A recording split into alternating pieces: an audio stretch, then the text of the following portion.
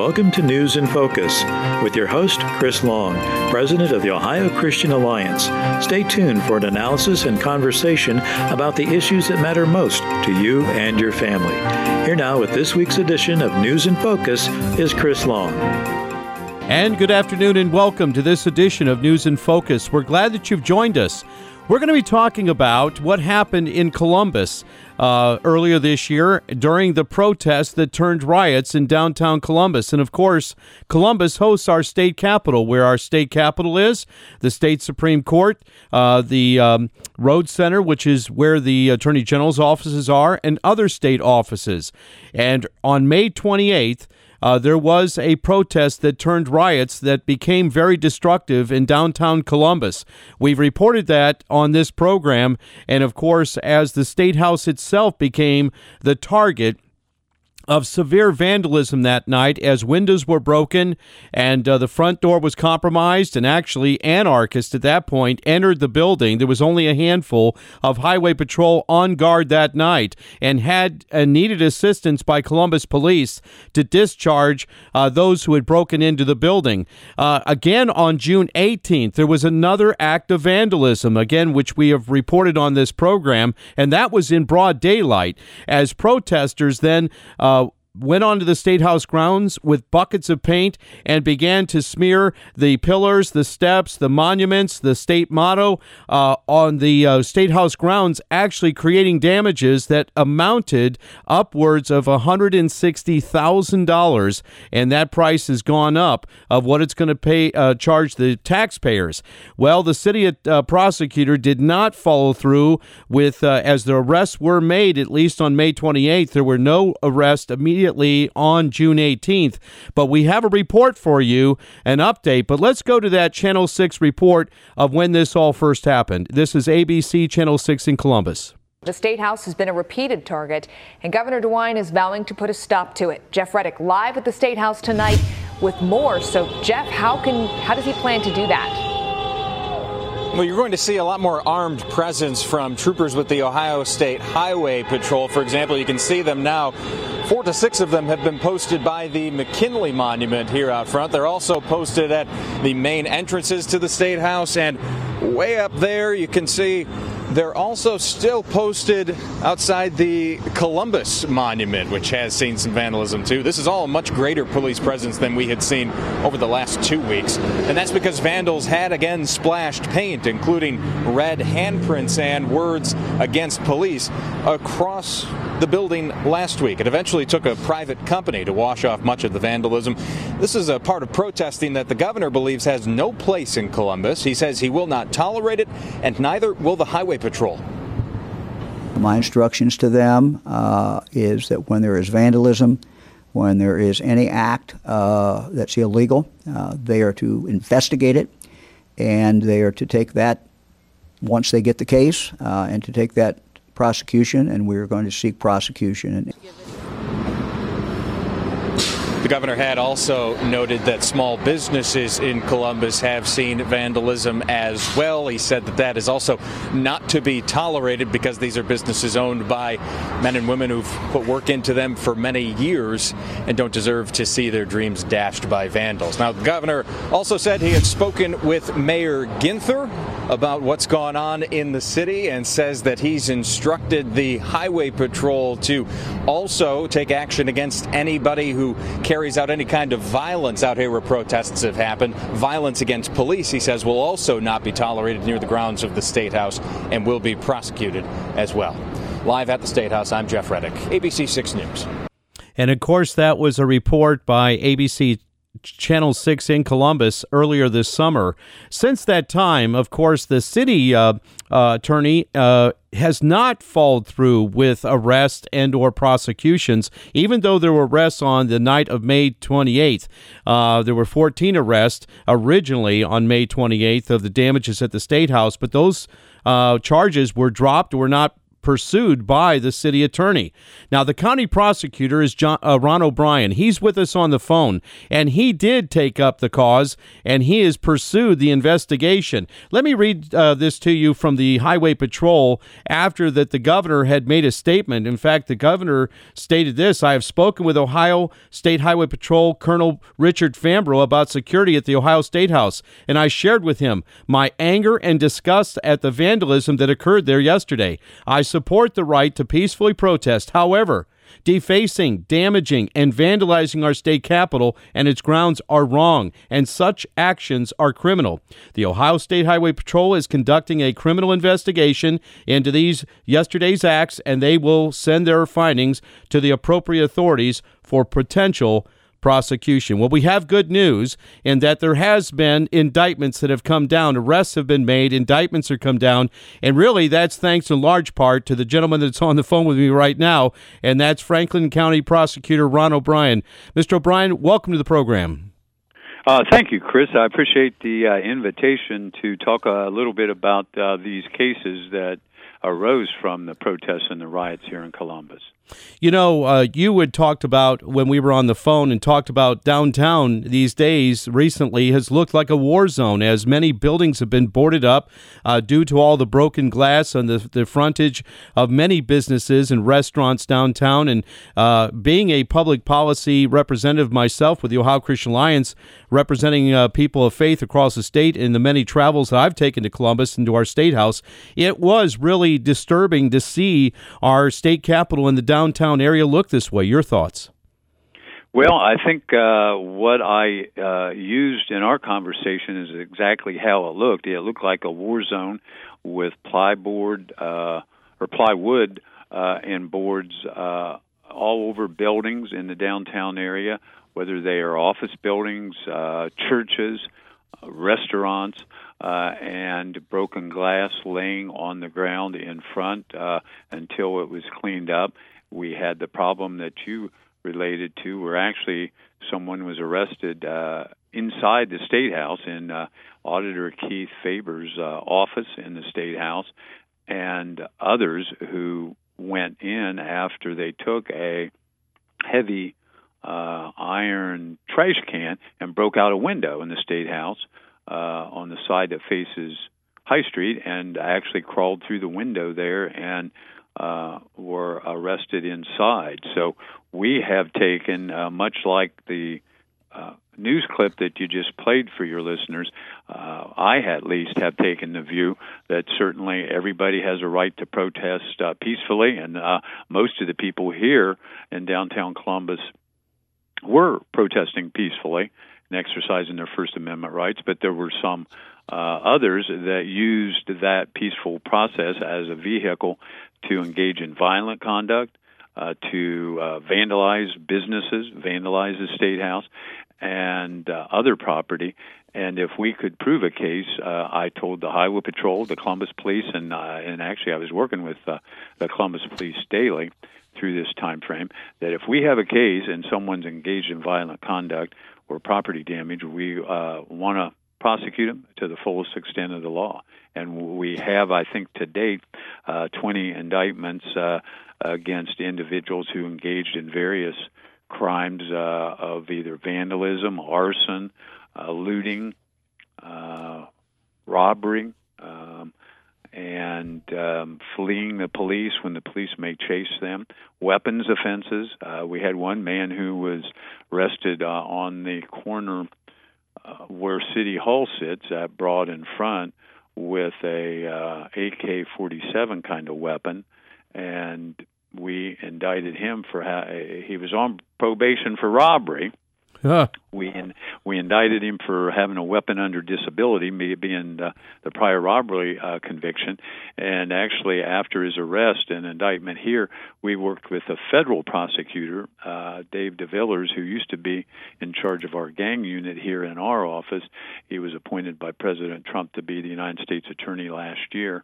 And we dropped our case because he took the case federally, where the penalty can be up to 20 years in prison if you're a felon in possession of a firearm in a riotous kind of situation. So we have tried to work not only with the FBI on people that we believed had traveled to Columbus to engage in violent conduct as part of infiltrating the protests, and the U.S. Attorney's Office, Columbus Police, and the Highway Patrol and agree wholeheartedly with Governor DeWine that violent conduct as part of the protest won't be tolerated if we can prove it. As you might suspect, and here's part of the problem, Chris, is people who were engaging in this conduct, even if the police had on body cams or if you have surveillance video, they were wearing masks because of the pandemic, and were having difficulty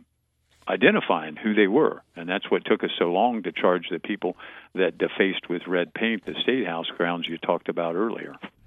Let's talk about that in just a minute about, because there's two dates of real incidents. May 28th, of course, was the major rioting that took place in downtown Columbus. We previously had on this program members of the NAACP of Ohio, Pastor John Coates, who serves as an officer of the State Commission, and he said, we were not invited to this so-called peaceful protest.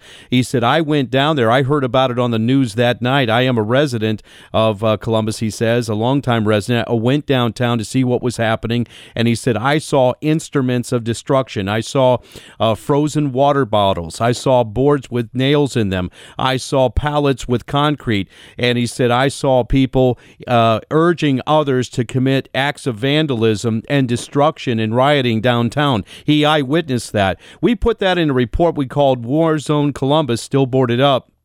And we took the eyewitness reports that we had gleaned by talking to law enforcement, actually, that were on duty that night, that the men that actually arrested those at the State House, that also people who live downtown in condominium units. And, it's block after block after block. And I know, Ron, you care about your county, you care about this city, and I know it breaks your heart to see it. And, obviously we agree with the right of peaceful protest, but this wasn't. This was anarchy, and it was those who actually, there were outside agitators, according to some, that came in to actually instigate and urge people on for destruction. But the State House itself is a symbol of the people's house, of where we do peaceful civil dialogue. We may disagree on issues, but we do it in a peaceful way of exchange. That is our form of representative government. And for that to show 26 windows broken out, all the first floor windows broken out that night,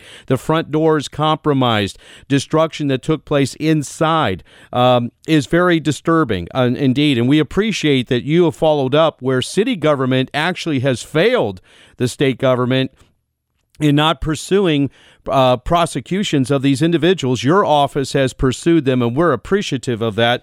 I was able to obtain a police report through our network of volunteers. It was actually the call log, the Columbus Police call log from May 28th, that night. It's 35 pages long. It basically is the transmission between the officers in the street back with dispatch, with each line item of each alarm, Ron, that went off in every building that was going off, because those alarms go back to the police station.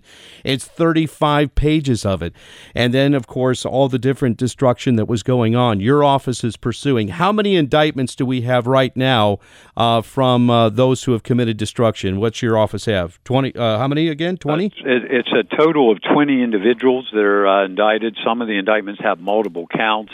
For example, disrupting public services, inducing panic, vandalism, and tampering with evidence because they attempted to dispose of the pellet gun they used to shoot out the window of the bus. That's just one case I mentioned. But the most egregious case I would like to tell you about is a fellow who on his way downtown, decided to come downtown. He stopped at a corner grocery store, bought some lighter fluid, some Corona beer, and some socks, went outside, dumped the beer out of the bottles, put the lighter fluid in the bottles, and then put the socks in the bottles as a wick. And came downtown with with 6 Molotov cocktails he made, carrying them, walked downtown. When he got in the area of Broad and Grant or between Grant and Cleveland Avenue, he started throwing these Molotov cocktails after he lit the socks at police officers who were wearing riot gear, as luckily they were. And over a period of the next several hours, he threw rocks, bottles, Molotov cocktails at police. And then, and luckily this is on social media, he broke into the Adam H. building, which is the alcohol, drug abuse, mental health agency for Franklin County. He broke into the building, and we have that on video, and he set a couch in the lobby on fire, and you can actually see him standing over this fire that is arching upward, and we ended up, when everything was put out by the fire department, both the fire and water damage was $250,000. Luckily, this person, because we had his photo on social media, we were able to identify him, arrest him, and he's charged with aggravated arson. He's charged with felonious assault for attempting to cause harm to the officers by throwing Molotov cocktails at him. He also lit on fire a nearby building after he started the fire on the couch in the Adam H. building. And here, what was that doing to remedy the incidents that he or anybody else was protesting? It was just violent conduct and that luckily didn't cause harm, serious harm to officers, and then burning down a county building that's designed to service those that need help the most. It's just disturbing, understates it. Is that individual being held in jail while he awaits trial? He was in jail, and we filed a motion he be held in jail, but there was a very large bond set, too. I'm going to say $1 million, I think it was $1.5 million by the municipal court judge. But when he got over to common pleas court, the bond was reduced. It was still substantial, and his family posted it. So he is out of jail and actually is, they say, in some kind of rehab treatment program. But he is not in jail. He was probably for maybe 2 or 3 weeks after his original arrest. And he is awaiting trial on these very serious charges. We're talking with Franklin County Prosecutor Ron O'Brien. And, of course, Franklin County is where the city of Columbus is in central Ohio and where our state government is hosted. And, of course, unfortunately, the scene of riots on May 28th and then again on June 18th as paint vandalism took place to the State House. Now, Ron, as that we heard on that audio clip earlier in the program, this paint actually they had to hire a contractor with special equipment when they first came out to try to power wash it out. The next couple of days, they realized that the power wash unit was destroying some of the sandstone, so they had to rethink how they were going to do it, and they had to hire and acquire some special equipment for the paint removal. This is not just simple, paint, and of course, this was really expensive damages, and it between the broken windows and the paint vandalism, it amounted to $160,000, but that cost is bound to go higher. You have some indictments on the June 18th event. Let's talk about that, the painting incident. In fact, in other words, we could say you caught them red-handed. Tell us how that happened. Yes, actually, how the people were identified, because the Ohio Patrol stopped some people who were heading towards the steps in the front of the State House and thought that they had, prevented them from doing that. And while they went inside, another group arrived, and they painted, put their hands in the red paint in the cans, and then put their red paint handprints on those probably 6-inch diameter columns that are across the front of the State House. And then on these steps, probably 8 or 10, 12 steps, some of that is marble, going up to enter the State House, which that material was porous. And so when you got paint on it, it went into the columns and went into the concrete and the marble, and was very difficult, as you just mentioned, to remove. So they had and did hire a special cleaning crew to do that, and they did get it cleaned up. But the delay in getting some charges filed on that, and actually on the fellow that broke into the State House, the question initially was it a criminal trespass, which is a misdemeanor that would be handled by the city attorney's office, or was it something more serious such as vandalism with damage to government property that would make it a felony where we would handle it? And so we did further investigation, first trying to identify the people, and luckily the people that had the red paint in front of the State House, they bragged about it to some news media, and we were able to, through that process, identify who two of them were. And then the Highway Patrol and the Columbus Police reviewed their body cams to see if they could see who the individuals may have been that were and they identified two other people that way. So right now there are 3 people charged with vandalism, criminal damage, and criminal mischief for the red paint incident, and there is a 4th that we have a file on who's not yet been charged, but he was just identified through that process of looking at the surveillance video, which I might add, as a result of these incidents, that we found that the surveillance cameras inside the State House itself were old enough that they were very poor pictures, and you actually couldn't identify the people that were trespassing in the State House after they broke in. And I've had a conversation with Senator Andrew Brenner, who is going to get some money in the budget this year to improve the surveillance cameras. That's right, high-resolution cameras for the State House. Exactly, because we'll have a robbery at a small grocery store, and they had better video equipment to identify the robber of a small corner grocery store than they had in our State House, which I found somewhat amazing, Chris. Well, that's right, and so... And kudos to Andrew Brenner, who is a longtime a public servant here in Central Ohio, that he's picking it up and doing something over it.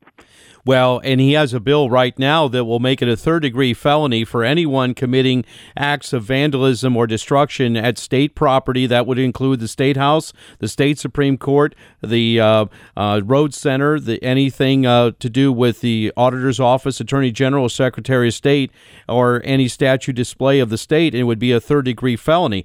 And then again, there was vandalism, paint vandalism, to the war memorials at the State House and our state motto. This is what was very disturbing of what people saw in the reports in the media, and of course we reported as an organization because we encourage people to go to the State House, to weigh in on public policy, and to share with legislators your views on public policy. And so for this to the State House, after 163 years without any known vandalism that like we have seen this year on May 28th and June 18th. So it is good to know that somebody is taking the reins here and is going to prosecute those who committed these damages. Mr. Prosecutor, we appreciate that. Obviously, if these people are convicted, they're looking at jail time. Yes? Yes. All of the people we had, and I might tell you, there were 141 arrests. 122 of them were misdemeanors, and 19 were felonies. And so far, we have indicted 20 people out of the protests and riots. And well, we're happy with that result. Very good. And so we'll make your press release available. Also, information will be available at our website. We've run out of time, but thanks for being my guest today. Well, thank you for the invitation, and good luck with your fine work. Thank you. And again, that's County Prosecutor Ron O'Brien from Franklin County. We'll be right back after these messages. Don't go away. Almighty God, our sons, pride of our nation, this day have set upon a mighty endeavor, a struggle to preserve our republic, our religion, and our civilization, and to set free a suffering humanity. And the soldiers who stormed the beaches of Normandy and the Allied liberation of Europe. On D-Day, all those warriors set out on their mission. President Franklin Delano Roosevelt led our nation in prayer. The D-Day Prayer Project is an effort to add FDR's D-Day prayer in its entirety at the World War II Memorial in Washington, D.C. This wonderful historical presidential prayer will be a lasting tribute to our World War II veterans. If you'd like to make a contribution towards the effort of adding this prayer to the memorial, go to the website at ddayprayerproject.org. That's ddayprayerproject.org.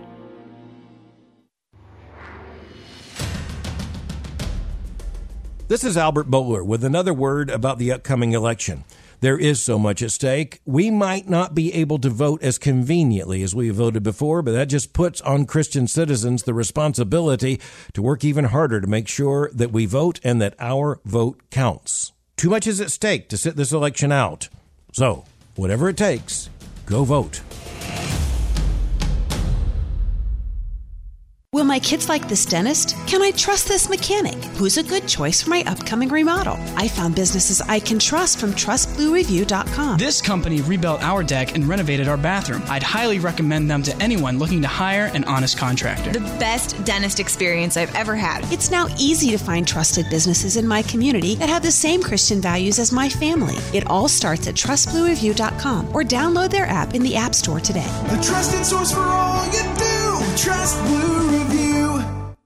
And we're back, and we again want to thank County Prosecutor Ron O'Brien from Franklin County for joining us. And if you didn't hear there towards the end, they have 20 people that have been indicted for the damages of downtown Columbus, including the 4 individuals that they have now indicted on felony charges for destruction on June 18th.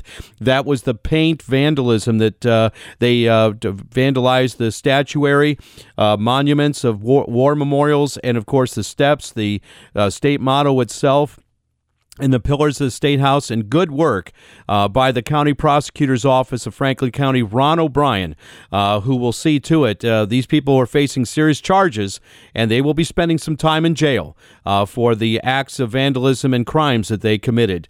But that's what it's about. We believe in law and order in this country, and we have lived in a time this summer of anarchy and lawlessness. And the Bible warns about a time like that when, why do the heathen rage and the people imagine a vain thing?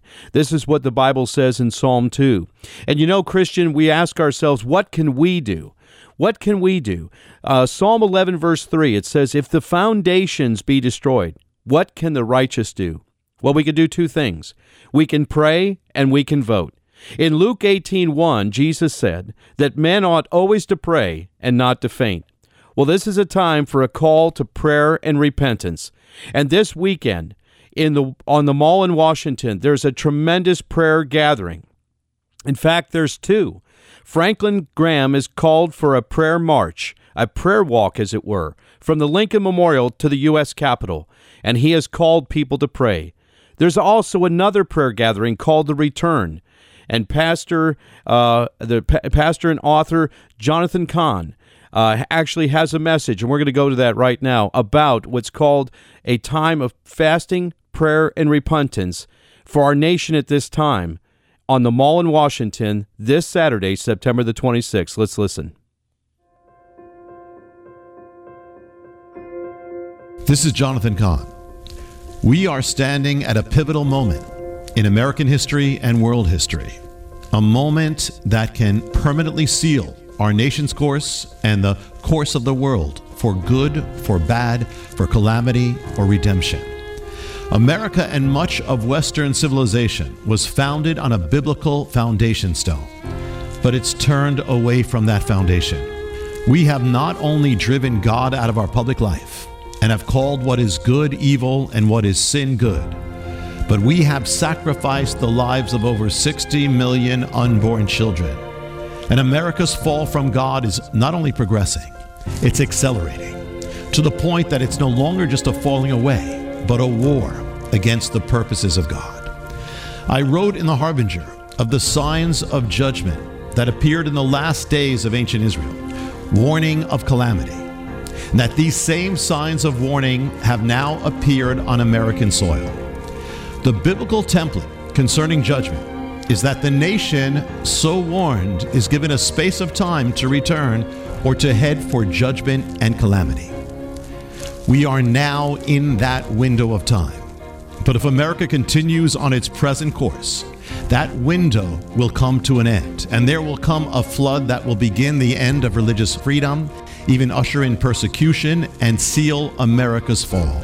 And if America falls, it will affect the entire world. This year, 2020, is crucial, as it leads to a presidential election in which the stakes are higher and the necessity of prayer more critical than ever before.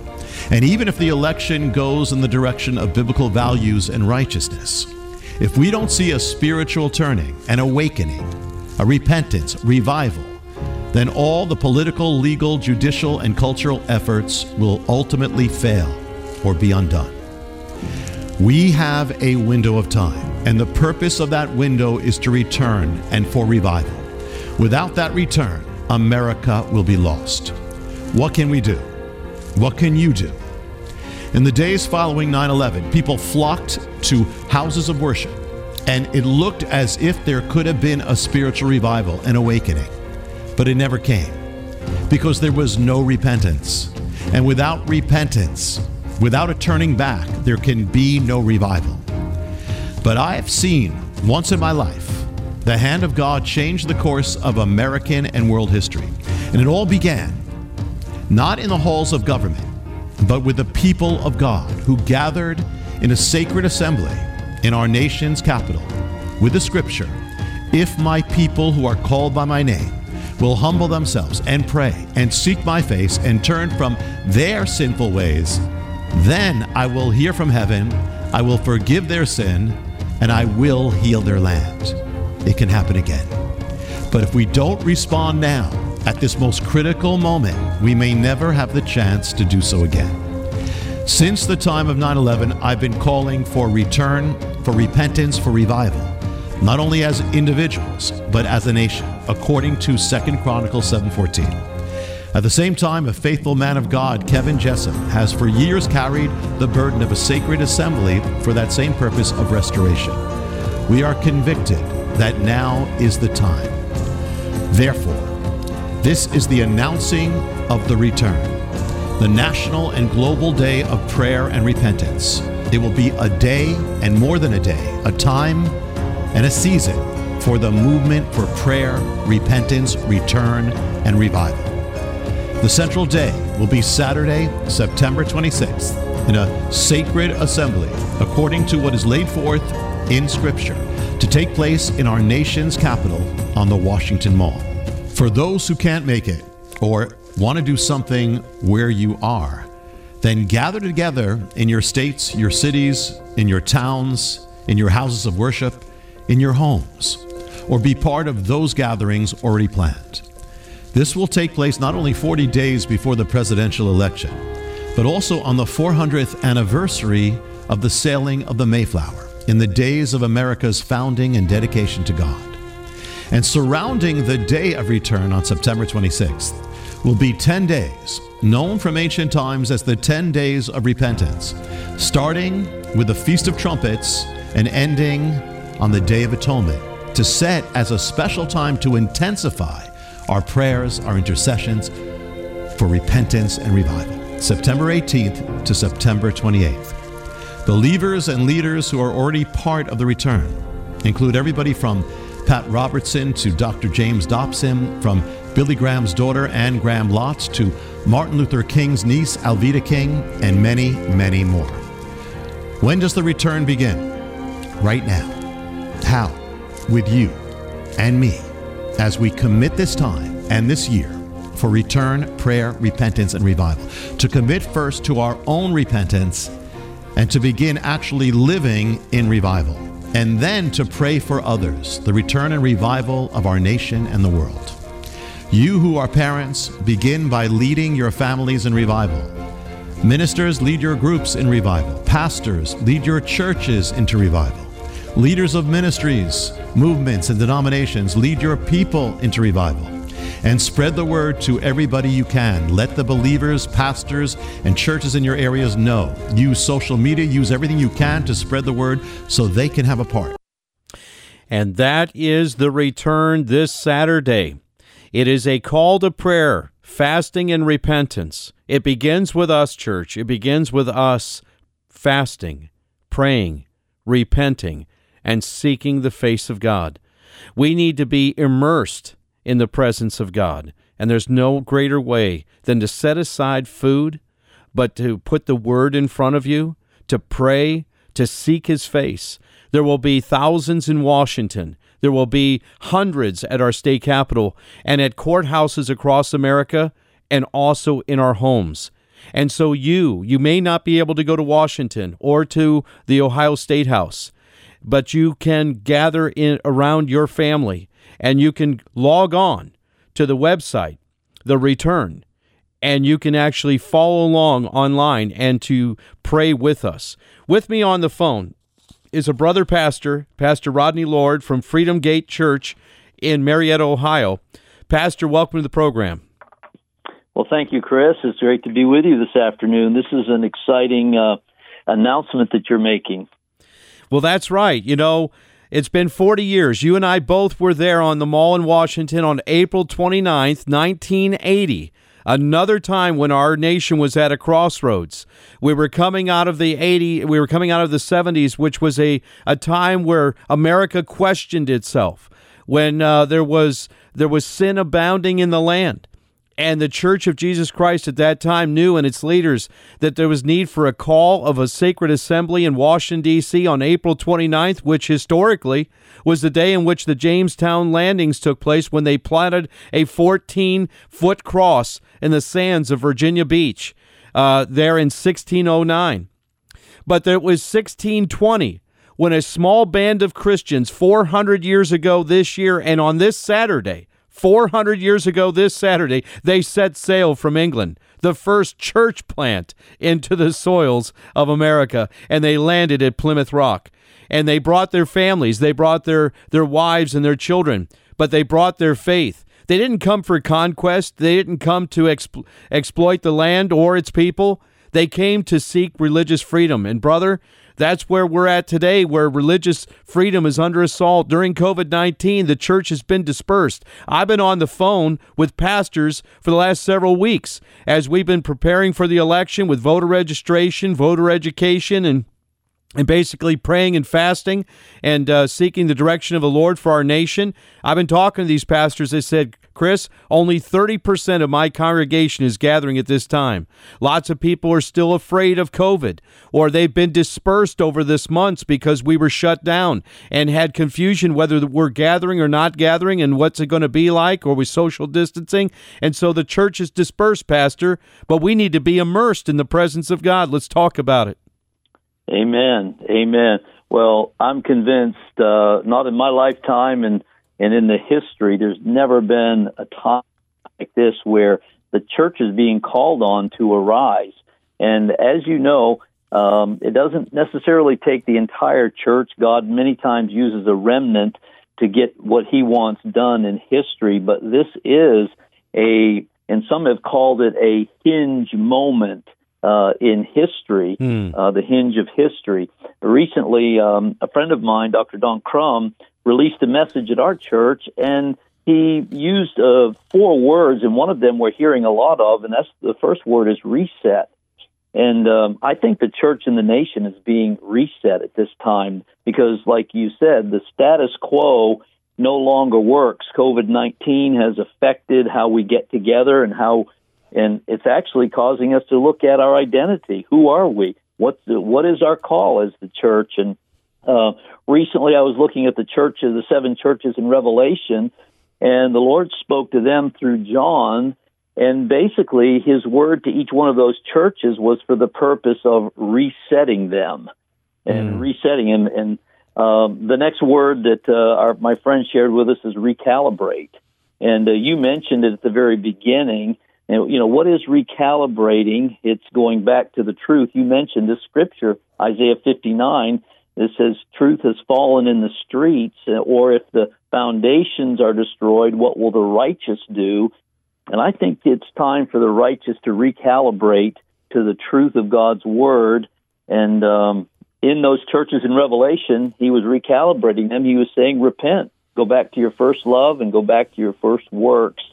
And another part of those scriptures to all the 7 churches, it said, he who has ears, Let him hear what the Spirit is saying to the churches. And that's what we're pressing into, and I'm encouraging my fellow pastors in our church to say, let's listen. What is the Holy Spirit speaking to us? How can we engage more effectively than we ever have before? Amen. I'm reading from Isaiah 58 in verse 5. Is it such a fast that I have chosen, a day for a man to afflict his soul? Is it to bow down his head as a bulrush and to spread sackcloth and ashes under him? Wilt thou call this a fast, an acceptable day to the Lord? Is not this the fast that I have chosen, to loose the bands of wickedness, to undo the heavy burdens, and to let the oppressed go free, and that ye break every yoke?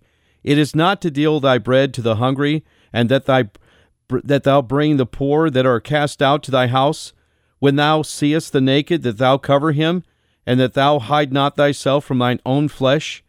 Then shall thy light break forth as the morning, and thy health shall spring forth speedily, and thy righteousness shall go before thee. The glory of the Lord shall be thy reward. Then shalt thou call, and the Lord shall answer. Thou shalt cry, and he shall say, Here am I.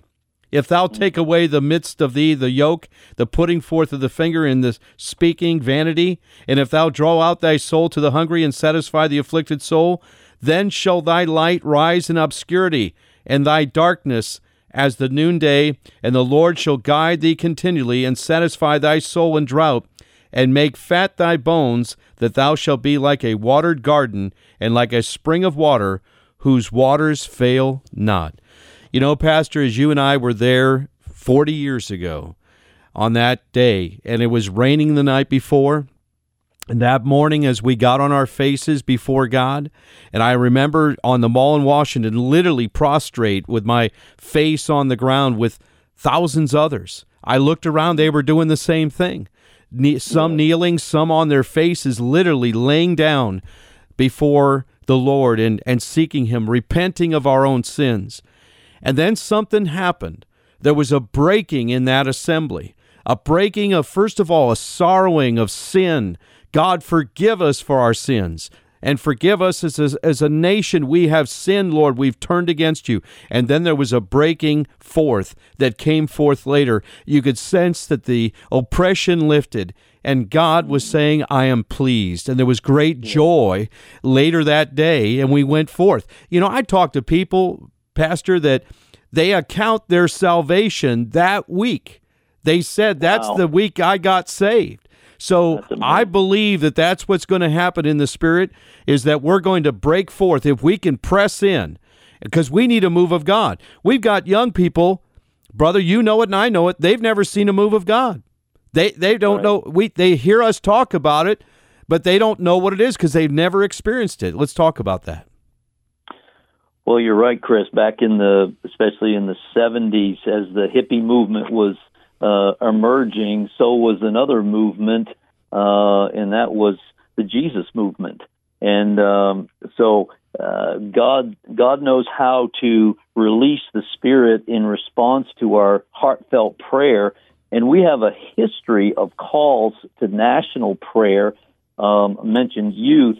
Lou Engle years ago as well. 1,000 young people on the mall for prayer and fasting and intercession. And then I don't remember the year. It was about 20 years ago when Promise Keepers brought all these men, that's right, men to the mall with over 1 million of us there. Yes, that's right. These incredible gatherings are so authentic and by the way, God used Promise Keepers immensely. And you want to talk about reconciliation. Man, that was happening during Promise Keepers, and men coming together. Men are they don't like to really share their emotions or share their feelings with each other or really just share. But man, Promise Keepers was a mighty move of God. It brought men together. I saw men repenting, weeping, coming to God. And then there was a law. And we've been at a time where sin has come in. I mean, Satanism is on the rise in this country. Atheism is on the rise in this country. Those who are the saddest against our God, and as Jonathan was saying, he says, not just we're departing from God, he says there's a warring with God. And you can see that in the Straits of America. When somebody says, I may have been born this sex, I'm not that. God may have given me this, but I'm going to be that. I mean, what are you doing? How can the thing that is created say to the Creator, I am not what you say that I am? I will rebel against that. That's what we're seeing today, isn't it, Pastor? Yeah, without the Spirit of God dwelling richly in our land, then there's a lot of confusion on every mountain of culture, whether it's the governmental mountain, whether it's the media, arts, and entertainment. And you know this, I'm sure you preach it well, that the church disengaged from those mountains of culture and feeling responsible to govern there. And, you know, that word govern is important. At the very beginning of Genesis 1, the Lord called man to go out and take dominion and rule. Another word there is to govern.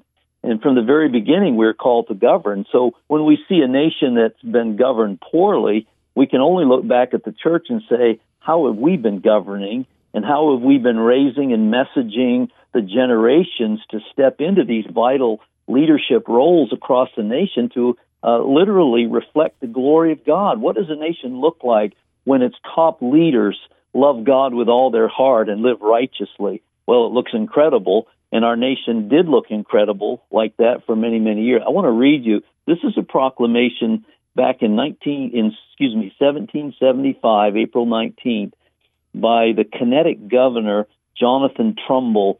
He beseeched that God would graciously pour out his Holy Spirit on us to bring us to a thorough repentance and effectual reformation, that our iniquities may not be our ruin, and that he would restore, preserve, and secure the liberties of this and all the other British American colonies. And listen to this last line, and make the land a mountain of holiness and a habitation of righteousness forever. Amen. Yeah, that's powerful. I'm reading a book by George Whitefield right now. Of course, he was one of the preachers of the Great Awakening in this country. And, Pastor, we need another Great Awakening. We don't need politics. You know, one of the chapters I'm at in the book on George Whitefield is it's coming up to where there was a great outpouring of God. In those days, they had gatherings of 60 to 80,000 people. In England, It was estimated before he came back to America. People couldn't even hear what he was saying, but they sensed the presence of God when they came to the gathering. But then the next chapter is talking about how politics the politics in the church divided. And folks are saying, well, see, there you go. Politics is a problem. It can be a problem without question. And if you look at the Jerusalem Council and you look at the book of Acts, you can see that politics in the church can definitely be the problem. No doubt about that. And so I've actually hesitated going to that chapter because I was so enjoying the move of God in the revival. And I've got to plod through that because you know what? Those are the things we got to get through, saints. We can't allow those things to divide us. Now, on Saturday, Franklin Graham is calling some people to the Lincoln Memorial. And then there's another gathering, largely of Pentecostal charismatics at the Washington Monument. And I would say that mostly fundamentalist evangelical Baptists are going to be with Franklin Graham, and they're planning to walk from the Lincoln Memorial up to the U.S. Capitol. But Pastor Rodney, I got to tell you, God's in this because I figure by the time those folks get halfway to the Washington Monument and they're all older, they're going to peter out. They're going to say, you know what? We're going to stop right here, just continue to pray. And that's how God's going to bring the whole church together on Saturday. And so it's going to be a great time, I believe, on Saturday, and it's going to be a unity in the body of Christ, and that's what we need. Jesus said, I pray, Father, they would be one as we are one. And that's church, that's what we need right now. We need a regathering. And maybe you're isolated right now. Maybe you just haven't been with family. You haven't been with friends. You haven't been with your church, and you're missing all that. Well, you know, you can tune in with us at the return, and you can actually follow along. Maybe you can't get to Washington. If you can, folks, if you can drive down, you're hearing this on Thursday. It's a 7-hour drive from Northeast Ohio down to Washington, D.C. If you can get to Columbus, it's a 2-hour drive, just over a 2-hour drive, and they're going to be meeting at 10 o'clock to 3 o'clock, praying at the state capitol. We'll be in Washington from 9 to 6 p.m. in Washington, D.C., and then Franklin Graham's march is going to be from noon to 2. but you can also gather it around your computer, and you can log on to thereturn.org. And you can go to our website, the Ohio Christian Alliance, ohioca.org, or Christian Alliance of America. Both those websites will have the link there as well. And we ask you to pray. Let me read you this verse from Isaiah 59. Behold, the Lord's hand is not shortened that it cannot save, neither is his ear heavy that it cannot hear. But your iniquities have separated you between you and your God, and your sins have hid his face from you that he will not hear.